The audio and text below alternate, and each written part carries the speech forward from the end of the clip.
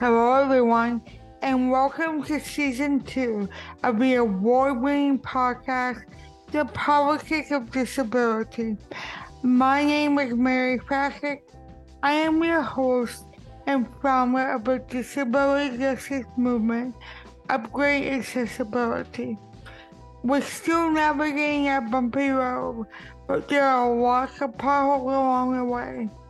You'll want to make sure you're buckled up really tight. All set? Here we go.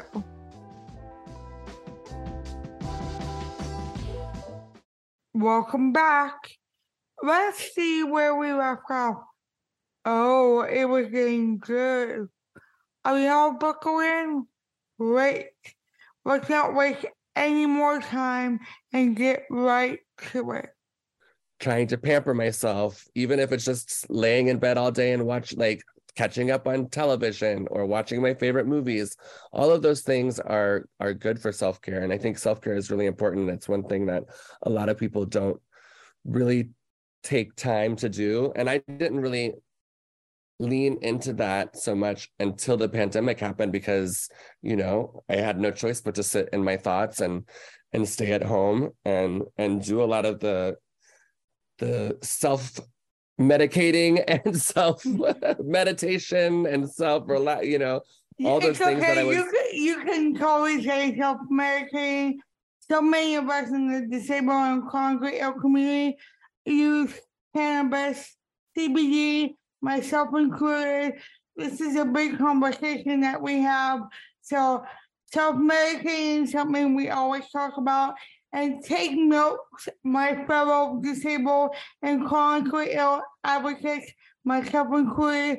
We need to do more self-care. It's really important, and it helps me stay somewhat sane, even though I am definitely not. It helps keep me.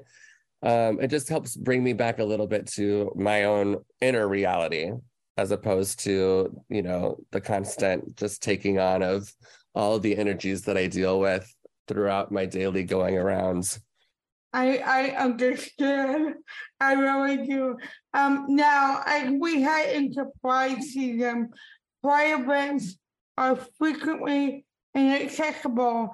That is why last year I created a 100% virtual Pride event called Pride Our Way.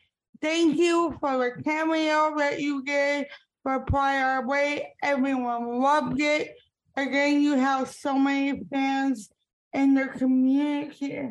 But Pride events and drag shows, they early on in the pandemic, and I say early on because the pandemic is not over. So many of us are still home after 3 years. So many of us can get very, very ill from COVID. The pandemic is not over. Mm-hmm. Early on in the pandemic, Pride events, drag shows were accessible. Do you think virtual drag shows will make a comeback? You can get Play in Nashville. They did a virtual stream of their drag shows to help the drag defense fund, which was wonderful, by the way. I loved it. And I'm like, why can't more places do this? Because I may never be able to go to a drag show. I may never be able to see you perform in person, but doing something like setting up a live stream in 2023 is not that difficult. Right. And I think the pandemic taught us that and taught us how important it is to do live stream events, because there's a whole, as you said, there's a whole market of people who either can't travel, don't want to leave their home, cannot leave their home, who still want to be supportive of it and also want to be entertained by it and should have the access to it. And I feel like, especially now that things are kind of getting back to normal with live performances, it should be something that is included in the planning process of it. especially like bigger events in the country. Like if you have the big pride events, pick a couple of different cities, live stream them, globally, internationally, nationwide, even just the community do it, and and whatever that city is, because it's important, and it's important for people who don't want to leave, who can't leave, to feel like they're recognized as well and feel like they're included in on the party. And I feel like there should be an easy way to do that. They do that all the time now with live streaming events on pay-per-view and whatever. It should be, a part of the Pride committees should be having those discussions and being like, what can we do this year to make this accessible to people who were not able to come? So I'm gonna put you on the spot again. When I say virtual drag show, what is your immediate reaction? Because Brooke said there was nothing sadder than dancing around alone in her living room, to do a virtual drag show. But I'm like, I understand that, totally valid, but a lot of us have been home for 3 years. So and I'm not trying to call out Brooke, so please, no one come after me for that. I am not doing that. I'm just going off what was said in her interview and just get a different point of view. I know you do a lot of things at Roscoe's, and Roscoe films a lot of the performances and puts them on YouTube. So why is it can't be live streamed? Well, I mean, that's a good question. There are a lot of logistics when it comes to doing live events. Like even the one that we just had in Tennessee was a bit of a clusterfuck, just to make sure everything was going as to plan, making sure all the streams were up, making sure the camera angles were there. It takes a huge team, which is definitely another expense, but I feel like it's an expense that's worth it, because especially if it's a ticketed event that you're doing online, you'll make that money back, and probably make even more money because people are wanting to tune in from all over the place. Going back to the question of how I felt during digital drag era, it was a lot as a live performer, to not have the connection that I have with a live audience in front of me, made me feel very cheesy at times. But it was also difficult, me not being a technological savvy person at all, figuring out what the hell. I ordered tons of equipment. I got all kinds of lighting. I got a camera.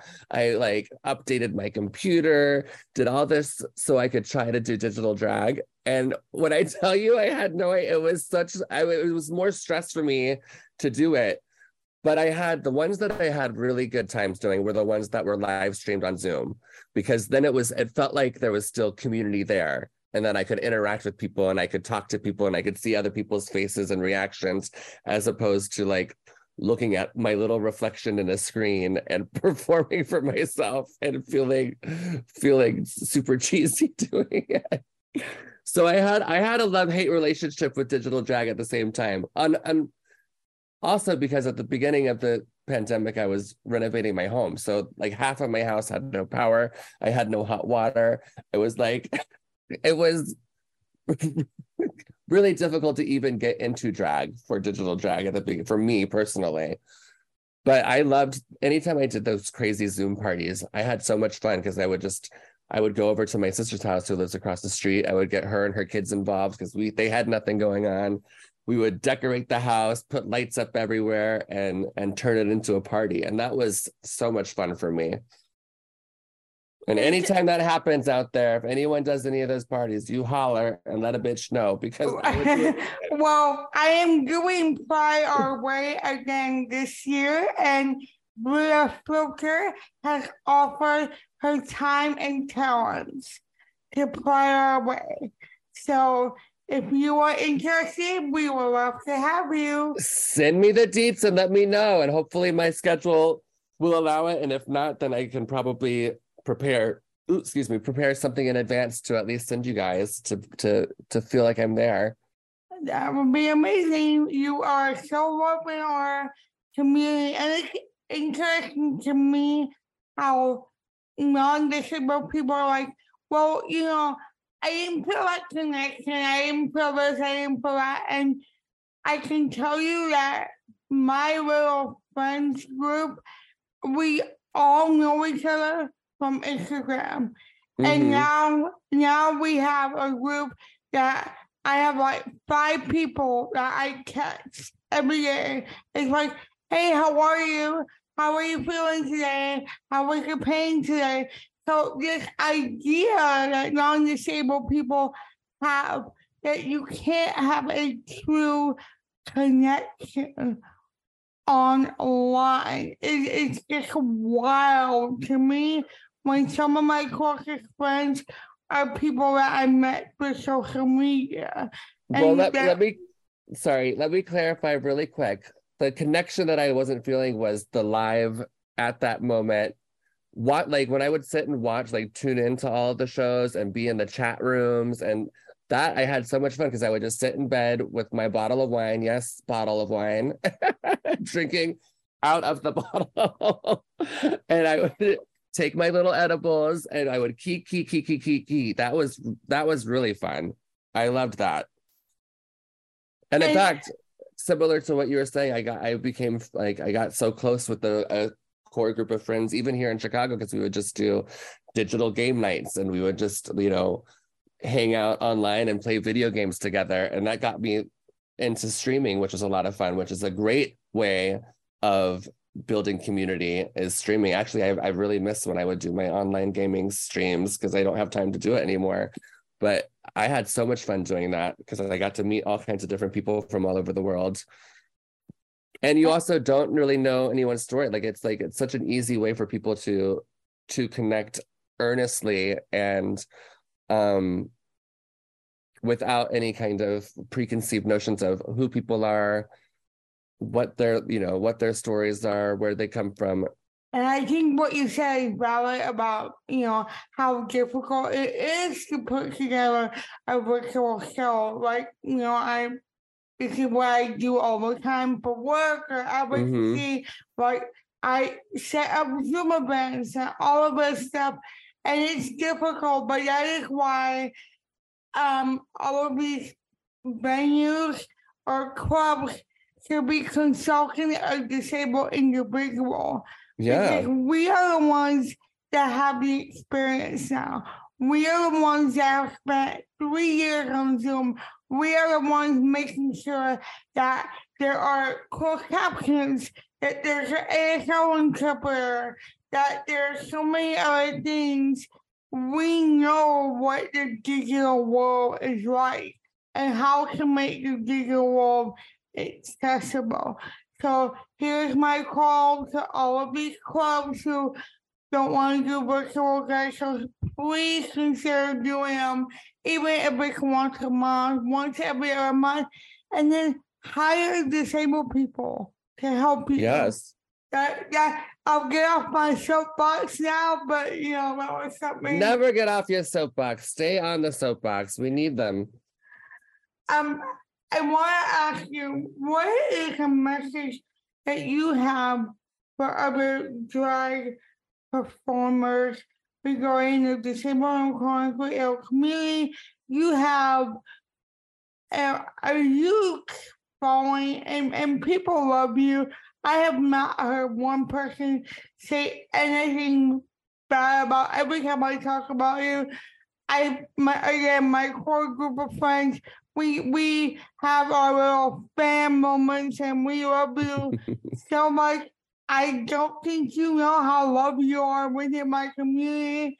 I hope you have had a little bit of an idea today, but what message do you have for your other great performers regarding the disabled and chronically ill community? And what message do you have for us? Well, to my counterparts and the people that are in my community who are non-disabled, all I have to say is to use your ears and listen. And I also thank you so much for being incessant and reaching out and making me hear you, because it's something that I don't necessarily see all the time. And it's an honor, and I appreciate it so much. And thank you for letting me into your world and filling me in on all the amazing things that you do, and shining a spotlight on yourself, because I think that that's very important. Because I wouldn't know as much, and I wouldn't have the access to understanding your community more. And I want to be able to, especially since I have such a following there. I want to do right by you all. And I want to uplift you, and I want to make you feel loved, because that's really my only goal in life, is just to bring love to the world and to bring light and some kind of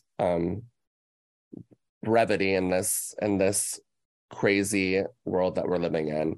So I thank you for the support, and I hope that I can continue to share the love with all of you, and hopefully get a chance to meet you all someday, whether it be virtually or in person. And just know that I'm hugging my computer here. I'm going to turn my camera on, even though I look cuckoo bird, so you can see I'm hugging my computer. And yeah, she is hugging her computer, everyone. Don't look at my room. My room is a mess. I have been gone for weeks. No, I do want to say, yes, I was incessant. I had to work very hard to get this interview, and I wasn't going to stop until I got this interview, because selfishly, this is the person I wanted to meet the most. But this is also a person that over the past year has gotten to understand disability a little more. And also, I know how much people love you. Like, people in my community, they love you. And last year, when you did that cameo for Fire Away, people flipped out. They were so excited. And what I'm trying to do is bridge that gap, because there is such a huge intersection. And something that I said at my speaking engagement this week was, disability intersects at every identity. And until we meet people at their intersection, there will be no forward progression. Mm-hmm. So I thank you for meeting me at my intersection, and meeting my community at our intersection. And I thank you for welcoming me, and I thank you for letting me in. Any final words or any final thoughts? I just want everyone, this is for Pride season, especially right now, be as loud and outspoken and unabashedly queer and in your face about just how proud you are to be an authentic individual, because we need it. To any of the allies that are out here listening or watching, we need your voices, especially now louder than ever. Make sure you are encouraging anyone who are in your circles to go out there and get registered to vote. I know it's like beating a dead horse, that saying, but it's true. We have to get to the polls. We have to do whatever it takes to get people registered to vote and to get involved in their local politics, because it all starts locally, and that's where we can make real change, especially when it comes to other marginalized communities. Listen, use your ears, listen, take time, be supportive. We can't demand support if we're not supportive of each other. So I just want to say I love you, and thank you so much for having me, and thank you for welcoming me. Thank you. And for my hard of hearing and deaf ones, don't use your ears. Read the transcript, Yes. read everything. And don't forget my disabled and chronically ill community. We are the ones that swung the 2020 election. The disabled vote was the deciding vote. So please register to vote. and vote. I know that they are trying to keep us from voting, but we will make sure that we are as loud and proud as ever. Thank you so much for joining me today. Thank you, Mary. Thank you for joining me for this episode of the Politics of Disability podcast. As you navigate your journey, remember, disability is political, disability is messy, disability is not powerful, nor does it have to be.